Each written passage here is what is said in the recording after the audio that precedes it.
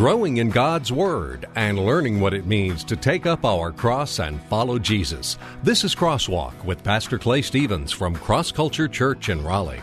If you have a bad job, I'm sorry. I genuinely mean that. I really am. But you don't work for XYZ company. Not in the whole scheme of things. You work in a family business. You work for your heavenly Father.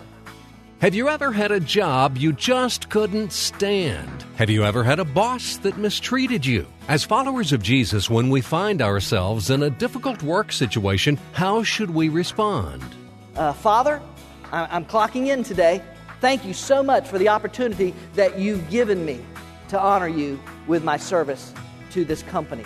I want to do the very best I can for you, Lord God. So help me to be mindful of your presence. Help me to work within your power. And help me to make your name famous. Because you see, in the end, no matter what you may do, our real job description is God glorifier. I'm Rick Freeman. Welcome to Crosswalk. Today, as we continue in our series entitled Colossians, it's all about Him. We come to the end of chapter 3 of the book of Colossians, and we find the writer of the book, the Apostle Paul, giving instructions to slaves and masters in their conduct toward one another. As you're going to hear Pastor Clay explain in today's message, that doesn't mean he was condoning slavery. But what Paul has to say is great application for us today in the workplace. You may love your job, or you may not. But as we'll learn today, God's expectations for us in the workplace are clear. Now, here's Pastor Clay with this week's Crosswalk. Holy, holy, holy, I want to see you. Colossians chapter 3, we're going to be beginning this morning in verse 22 and going through chapter 4 and verse 1. Colossians chapter 3. Let's talk about this a little bit. Beginning in verse 22. Slaves, in all things, obey those who are your masters on earth. Not with external service, as those who merely please men, but with sincerity of heart, fearing the Lord. Whatever you do, do your work heartily as for the Lord, rather than for men, knowing that from the Lord you will receive the reward of the inheritance. It is the Lord Christ whom you serve. For he who does wrong will receive the consequences of the wrong which he has done, and that without partiality. Masters, grant to your slaves justice and fairness, knowing that you too have a master in heaven. Colossians chapter 3, verse 22 through chapter 4, verse 1, which I think kind of belongs there because it's kind of winding up this subject matter that Paul is talking about. And I want to deal first this morning with this idea about slavery. Some critics of the Bible have said that because Paul says here, slaves, obey your earthly masters, that the Apostle Paul and the Bible in general is condoning slavery. Is that the case? Is Paul and the Bible saying that slavery is okay? I think we need to address that question first before we go on into its application for our lives. Well, the short answer is no, absolutely not. The Apostle Paul nor the Bible in general in no way accepts, condones, endorses, promotes slavery. Absolutely not. Some of you may not even be aware of this, but let me walk through some of these reasons, or let me explain to you why. Because you may occasionally run and say, I don't even know how you can follow that Bible stuff. Do you know that they say slavery is okay? Right there it says, slaves, obey your masters. Let me walk through a few things with you. First, this is something you need to remember. Slavery in biblical times was not necessarily the same as the slavery that we think of today. Now, that kind of slavery did go on, but you can't automatically, when you see slavery in the Bible, you can't automatically assume that it means what we tend to think of when we hear the word slavery, which is we tend to think of a person who, because of their nationality or because of their skin color, is taken by force from their home, from their country, from their wherever, and forced into service, sold into service. That is what the Bible refers to as man-stealing. That's the phrase that the Bible uses. The Bible refers to it as man-stealing, and you may not have even realized this, but the Bible comes down pretty hard on that. Look at this in Exodus chapter 21, verse 16. And he that stealeth a man and selleth him, or if he be found in his hand, he shall surely be put to death. So clearly, the idea of slavery as we think of it, man-stealing or person-stealing, was and is an abomination to God, and he in no way approves of it, and the penalty for it was quite severe in Levitical law. Also, the Apostle Paul, who wrote this letter to the church in Colossae, in 1 Timothy 1, throws slave traders in with a whole group of immorality when he says in 1 Timothy chapter 1, verse 10 and 11, for the sexually immoral, for those practicing homosexuality, for slave traders and liars and perjurers. He's talking about people that's their perpetual, that's their lifestyle. And for, what's this? And for whatever else is contrary to the sound doctrine that conforms to the gospel concerning the glory of the blessed God which he entrusted to me. So clearly the Apostle Paul doesn't think much of slave traders. Also, Paul, in 1 Corinthians, tells those who are slaves that if they have an opportunity to be free, they should take that opportunity. 1 Corinthians chapter 7. Were you called while a slave? It should not be a concern to you. We'll kind of deal with this in a minute. But if you can become free, by all means, take the opportunity. For he who is called by the Lord as a slave is the Lord's freedman. As we've been set free in Christ positionally. Likewise, he who is called as a free man is Christ's slave. We've given our life to him. You were bought at a price. Do not become slaves of men. So clearly that God is not big on man stealing or person stealing. Clearly condemns it. Now, that type of slavery did go on in ancient times. That's why the Bible deals with it. That's why the Bible condemns it. It did go on in ancient times. But also in ancient or in biblical times, people would choose to place themselves into slavery or servanthood or indentureship at times, usually to pay off some debts that they owed. As a matter of fact, there's a place somewhere in the Old Testament where there's actually a ceremony that a person, if they decide, you know what, this person treats me well, they take care of me, I've got food on my table, and for my family, I've got a great place to eat, I want to enter into indentureship with them, I want to be their servant for the rest of my life. There was actually a ceremony where they took an awl and they drilled a hole in their ear and they put an earring in their ear, and it showed that they had given themselves to this other person. So there, in biblical times, some people by choice chose to enter into an arrangement like that, a situation. It was usually for a period of time, and as I said, it was usually to pay off some debts and things like that. So not everything, when you hear the word slavery in Scripture, you've got to remember that it's not necessarily always referring to the type of slavery that we tend to think of. Second, remember this. Christianity had no political power or influence to change anything at that time. This is the first century A.D. Christianity had no political power or influence to change anything at that time, and slavery was simply a part of the fabric of the Roman society. It's estimated that as much as 1/3 of the entire Roman Empire were slaves. Millions and millions and millions of people. Christianity was a fledgling fringe religion as far as the Roman Empire was concerned. And at that time, in pure political power, it had none. Third, anywhere that Christianity has been the predominant influence in a culture or society, slavery has been abolished. Now, it sometimes takes some time because of the hardness of people's hearts, because of the hardness of man's heart and his desire to rebel against God and not follow God's will. But anywhere where Christianity has had a significant influence on the culture, slavery has been abolished. Because as men and women come to faith in Jesus Christ, they begin to look at the injustices of the world in a different light. And they move to change those. It has always been the followers of Jesus who have been at the forefront of social and moral injustice and changing those things.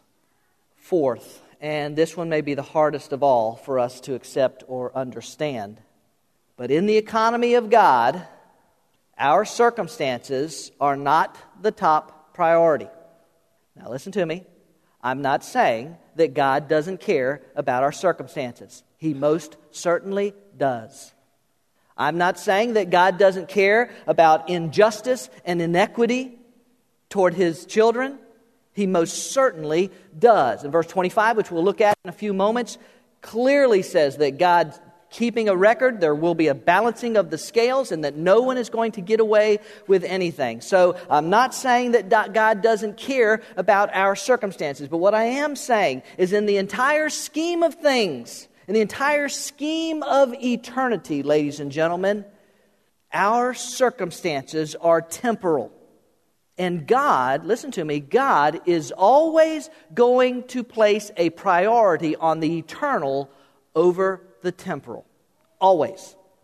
I'm not saying He doesn't care. I'm not saying He doesn't work. I'm not saying He doesn't move. I'm just saying that priority-wise, God is always seeking your eternal best. And in the whole scheme of things, our circumstances are nothing more than a vapor. They're a mist. They're a nanosecond in the eternal scheme of God. Now, I know it doesn't feel that way. Okay?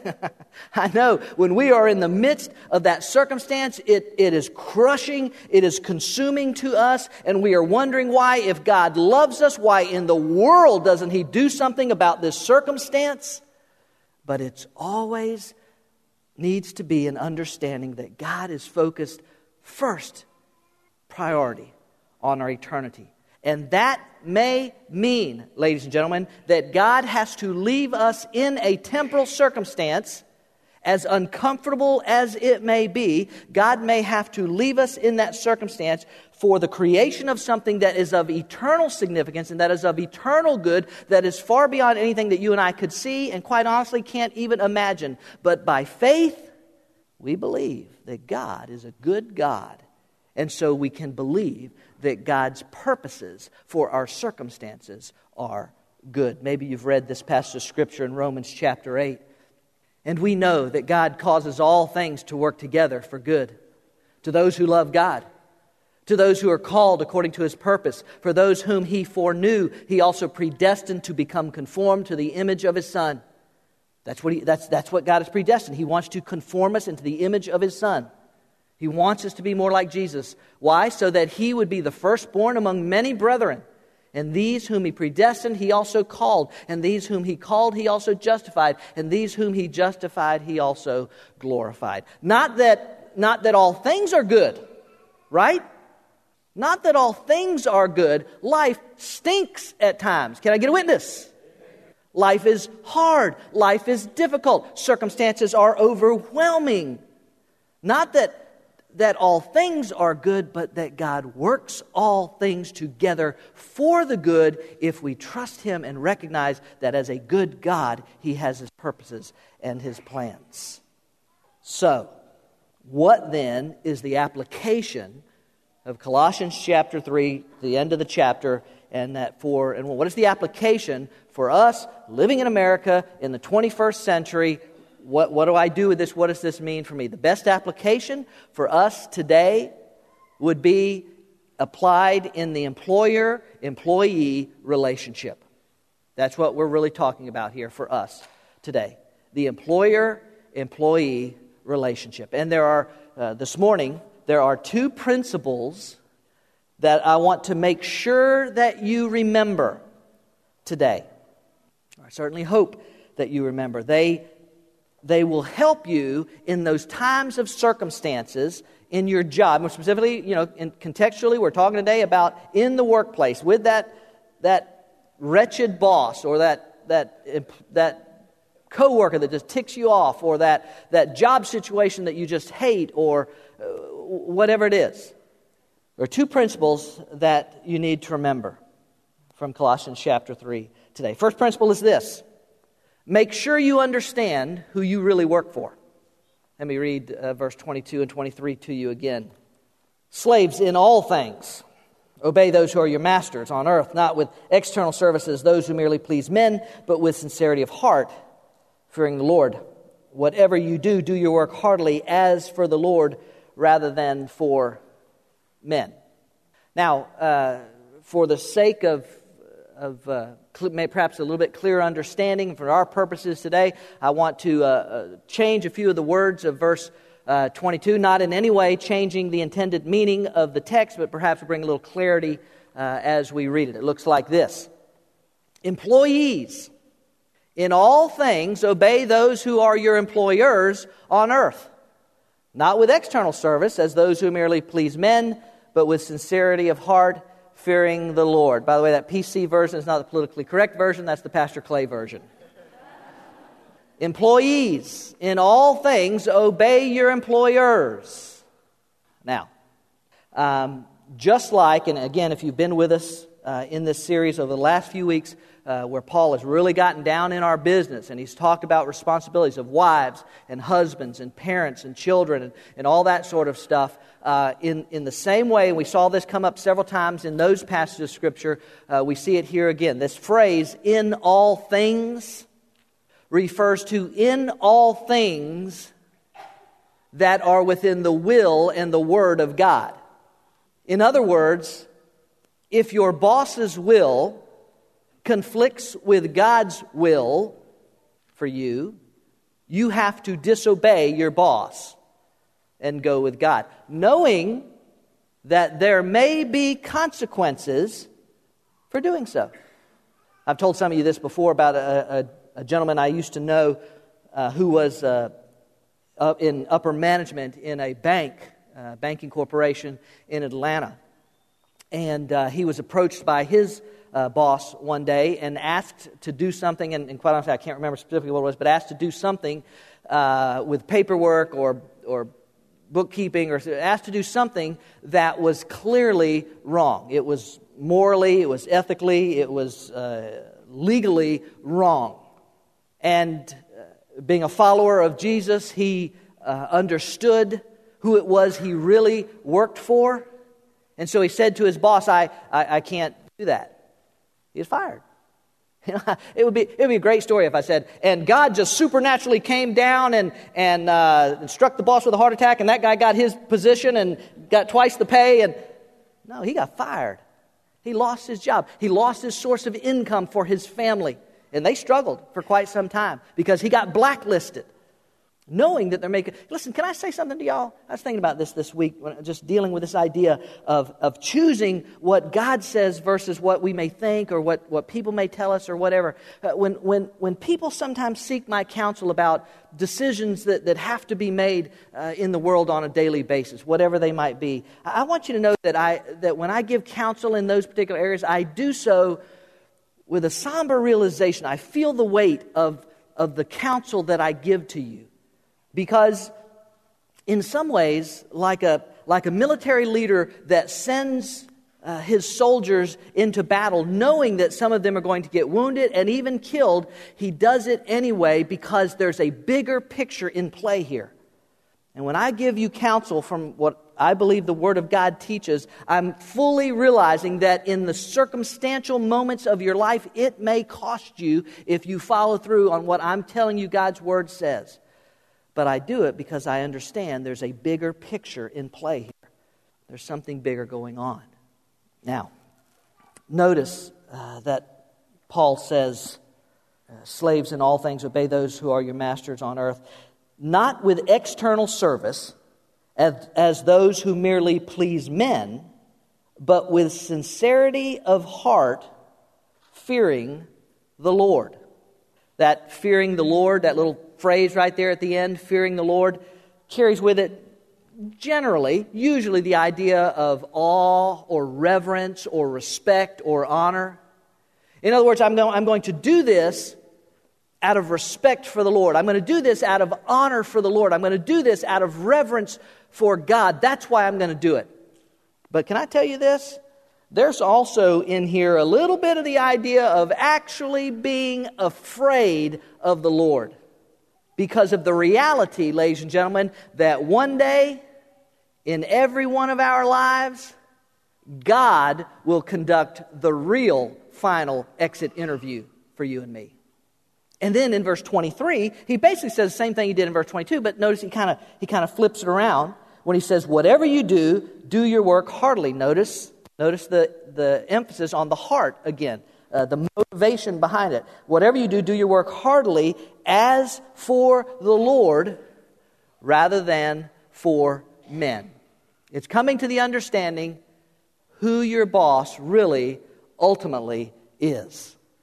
When I was in the Postal Service years ago, before I became a postmaster, I worked in an office where I was a clerk carrier. It was called a clerk carrier, and I would sometimes have to sort mail.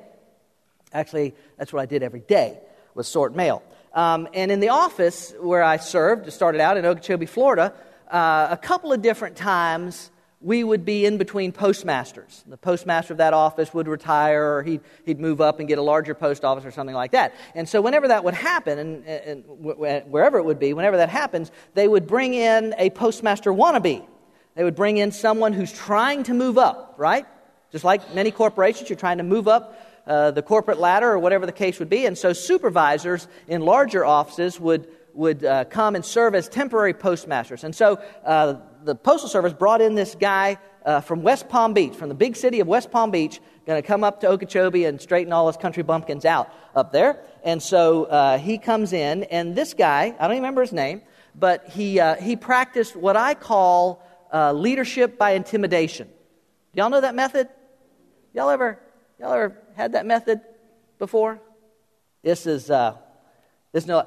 come up here. Come up here a minute. Stand right here, if you will, and face the folks out there. And I want you to pretend that you're sorting mail. Now, let me give you a crash course. In front of you is this case, what we call a case.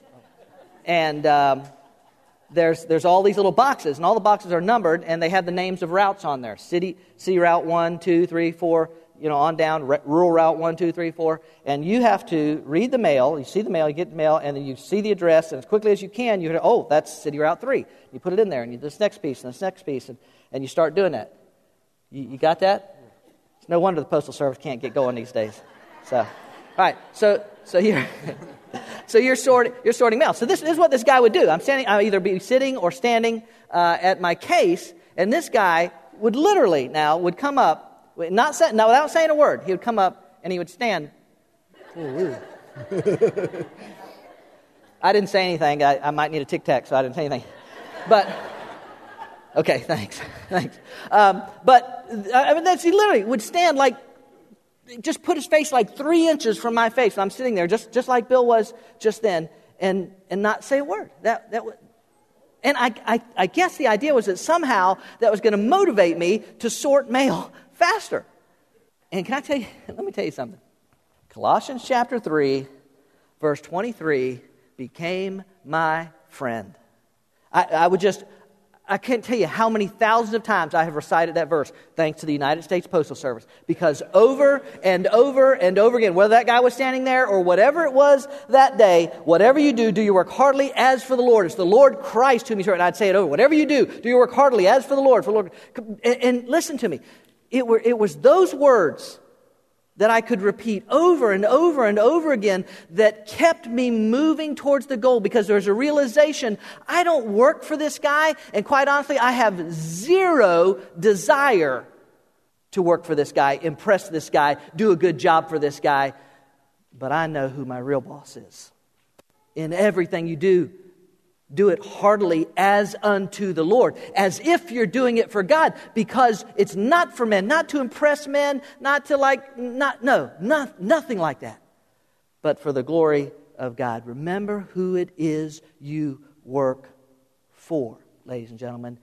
And in the midst of those times when whatever it is, and listen, whatever it is you do for a living, factory worker, manager, administration, medical field, computer technology, garbage man, Whatever it is, whoever it is that you work for, you got to remember who your ultimate boss is.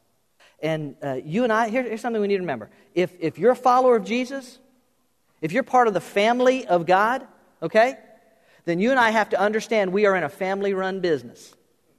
And that every day when we show up to work, and I know it's hard. I love what I do now. It's awesome. But I didn't used to. But every day when you show up to work, when we show up to work, we honestly ought to start our day saying something like this. Now you can put it in your own words, but I really think it helps if we start every day with something like this. Father, I'm clocking in today. Thank you so much for the opportunity that you've given me to honor you with my service to this company, to this person, to this whatever it is.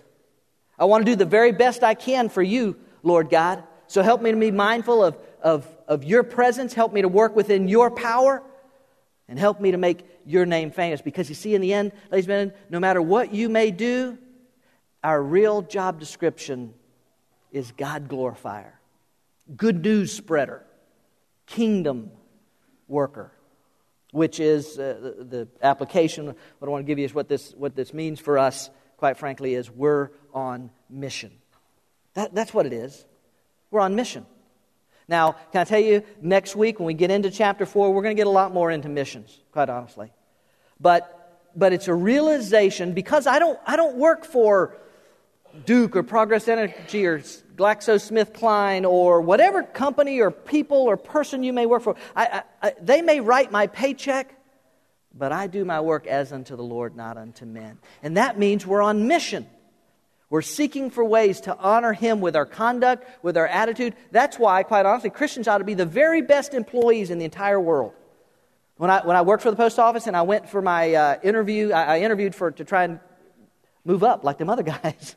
I tried to move up, but I was much nicer than they were. When I tried to move up and become a postmaster, I went for an interview with the regional head postmastery dude. And when I went in there, I just made my mind up. This is what I was going to do, and whatever got. So I went in and I sat down, and he said, "Why should I hire you to be postmaster of Hurricane Mills, Tennessee? Thank you very much. Loretta Lynn's hometown. I know every Loretta Lynn song on the face of the earth because they played all day."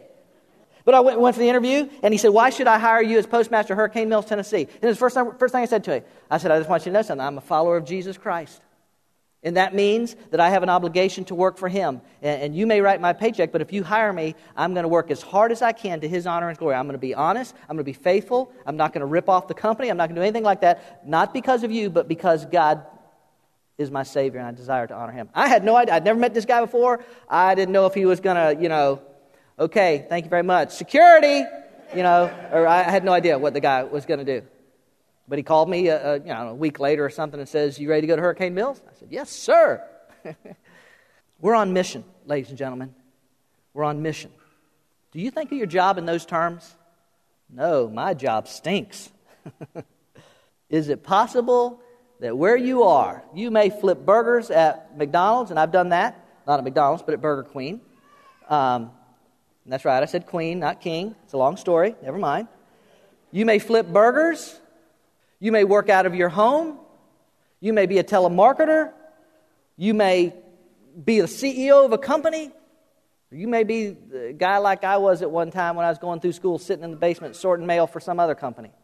It doesn't matter. We're on mission. We're seeking to honor and glorify God and be used for His kingdom purposes. And so we ask Him, "Lord, let us be used by You. Use me with the gifts and talents and abilities You've given me today to display the love of Jesus in tangible ways. In whatever way I can at work, help me to be that person that's on mission."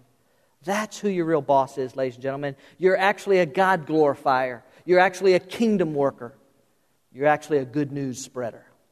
Here's the second principle that you need to remember. Not only do you need to remember who it is you work for, but make sure you understand what you really work for. In Colossians chapter 3, picking it up in verse 24, it says, "Knowing that from the Lord," watch this, "you will receive the reward of the inheritance. It is the Lord Christ whom you serve. For he who does wrong will receive the consequences of the wrong which he has done, and that without partiality. Masters, Grant to your slaves justice and fairness, knowing that you too have a master in heaven. Chapter 4, verse 1 there certainly points back to that idea of remembering who your real boss is, but it's also, along with the rest of those verses, it's also a reminder to us of what we started with back at the very beginning when we were talking about it. It's this idea of capturing the essence of what my life is, that it is not here in this moment, that it's not in this temporal life or circumstance, good or bad, but that it is for something for eternity, that it is something far beyond the blip on the radar screen that our lives are. It is so much more than that. And that, ladies and gentlemen, is what we're working for. It's not to earn a paycheck, although thank God for them, and we pay bills. There's necessities for all of that stuff, but it's a realization that there is something so far beyond that. Verse 23, as I said a moment ago, he kind of wraps up this idea that we're working for the Lord, but verse 24 saying, knowing from the Lord you receive the reward of the inheritance. I don't even know what all that is. I just know that God says this is not the end, that it goes far beyond this, and what you do here, the real paycheck is coming there. Hey, and listen to that. I got really good news for y'all. No taxes are taken out. Nothing is ever withheld or will ever be withheld in that paycheck. Make sure you understand what it is you're really working for. Most of us are probably aware of the passing of Steve Jobs this past week. Steve Jobs, the co-founder of Apple, who had an amazing, quite honestly, influence on our lives. Steve Jobs, this guy who derived a great deal of pleasure from his work, and he really did. This guy who made billions and billions of dollars. This guy who traveled all over the place and was one of the most famous persons on the face of the earth. He had notoriety, he had fame, he had fortune, he had all of these things. And none of those things could keep him from his appointment with death. None of it. And I know we can't. I know we can't do this. But if we could peer behind the veil that separates this temporal life from eternity. And by the way, you do realize how thin that veil is, don't you? How your heart beats and waits for permission from God to beat again, and we're only one beat away from stepping out and crossing across that veil. I know we can't, but if we could peel back that veil and look into eternity, I promise you on the authority of God's Word, we would hear Steve Jobs say something like this: I've wasted it. I wasted my whole life. And somebody would say, wasted it? What are you talking about? You're Steve Jobs. You made billions of dollars. You lived in gigantic houses. You traveled all over the globe. You were a world changer. And Steve Jobs will say, that's the problem. It was for this world. And I should have been concerned about eternity. I should have been concerned, should have been using my gifts and my talents, should have been using everything that I had for eternal purposes. And now it's too late. In the book of Luke, we find this passage, Luke chapter 12. You must not set your heart on what you eat or drink, nor must you live in a state of anxiety. The whole heathen world is busy about getting food and drink and doing your job and all this stuff. Your Father knows well enough that you need such things. No. Set your heart on His kingdom. Set your heart on the eternal. And your food and drink will come as a matter of course. Look at this. In Colossians chapter 3, remember we went over this a number of weeks ago. Therefore, if you have been raised up with Christ, in other words, if you have entered into a relationship with Jesus Christ, you've been adopted into His family by faith because you recognize your sinfulness, His accomplishment of paying for that sin, and your desire to be forgiven and ask Christ to come in. If you have been raised up with Christ, listen, would you just join me in reading this part from here on out loud? Keep seeking the things above where Christ is seated at the right hand of God. Set your mind on the things above, not on the things that are on the earth. You and I must always remember what it is we are really working for. The glory of God and the rewards, whatever God desires to do and whatever that is, that's fine. I'll leave that up to Him. No matter what you and I may achieve in this life, no matter how many rungs you may climb on the corporate ladder, no matter how much notoriety, no matter how many figures they put in your salary, no matter the perks or the compensation package or any of that stuff, no matter what any of that works out to, a split second after we step out into eternity, none of it will matter.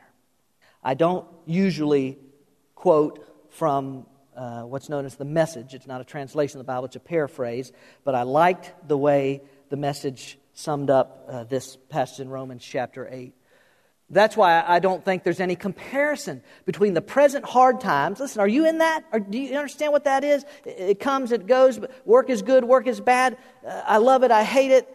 I work for a company that takes care of its employees. I work for a company that takes advantage of its employees. I work for a great boss. I work for a bad boss. That's why I don't think there's any comparison between the present hard times and the coming good times. The created world itself can hardly wait for what's coming next. Everything in creation is being more or less held back. God reins it in until both creation and all the creatures are ready and can be released at the same moment into the glorious time ahead. Meanwhile, the joyful anticipation deepens. If you have a bad job, I'm sorry. I genuinely mean that. I really am. Because I know what it's like. It's not fun. But you don't work for XYZ company. Not in the whole scheme of things. You work in a family business. You work for your heavenly Father. And you don't work just for the paycheck, although thank God for them. Please keep them coming. But you don't work for the paycheck. You work because there's something beyond all of this. And the anticipation of that deepens with each passing day. Remember who it is you really ultimately work for, and remember what it is you ultimately work for. The Apostle Paul certainly didn't beat around the bush, did he? Whatever we do for a living, our real boss is the Lord. His expectation is that we will do our work for Him. As we heard Pastor Clay tell us, Paul also reminds us of the reward that the Lord is going to give to those who faithfully serve Him. That becomes our motivation even when our work situation is less than desirable.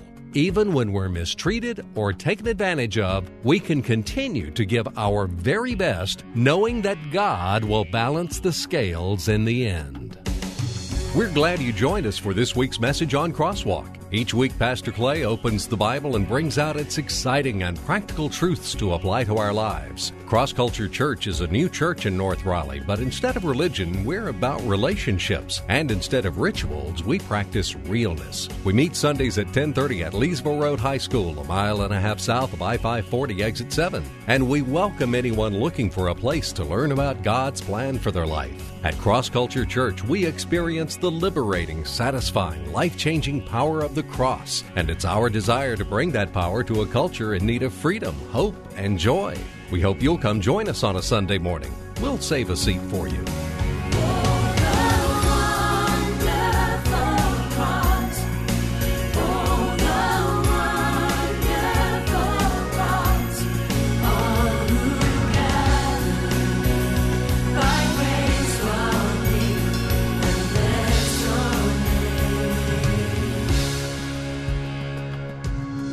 Cross Culture Church, a new church for people like you. Learn more about us, who we are, what we're about, what we do, and what we believe.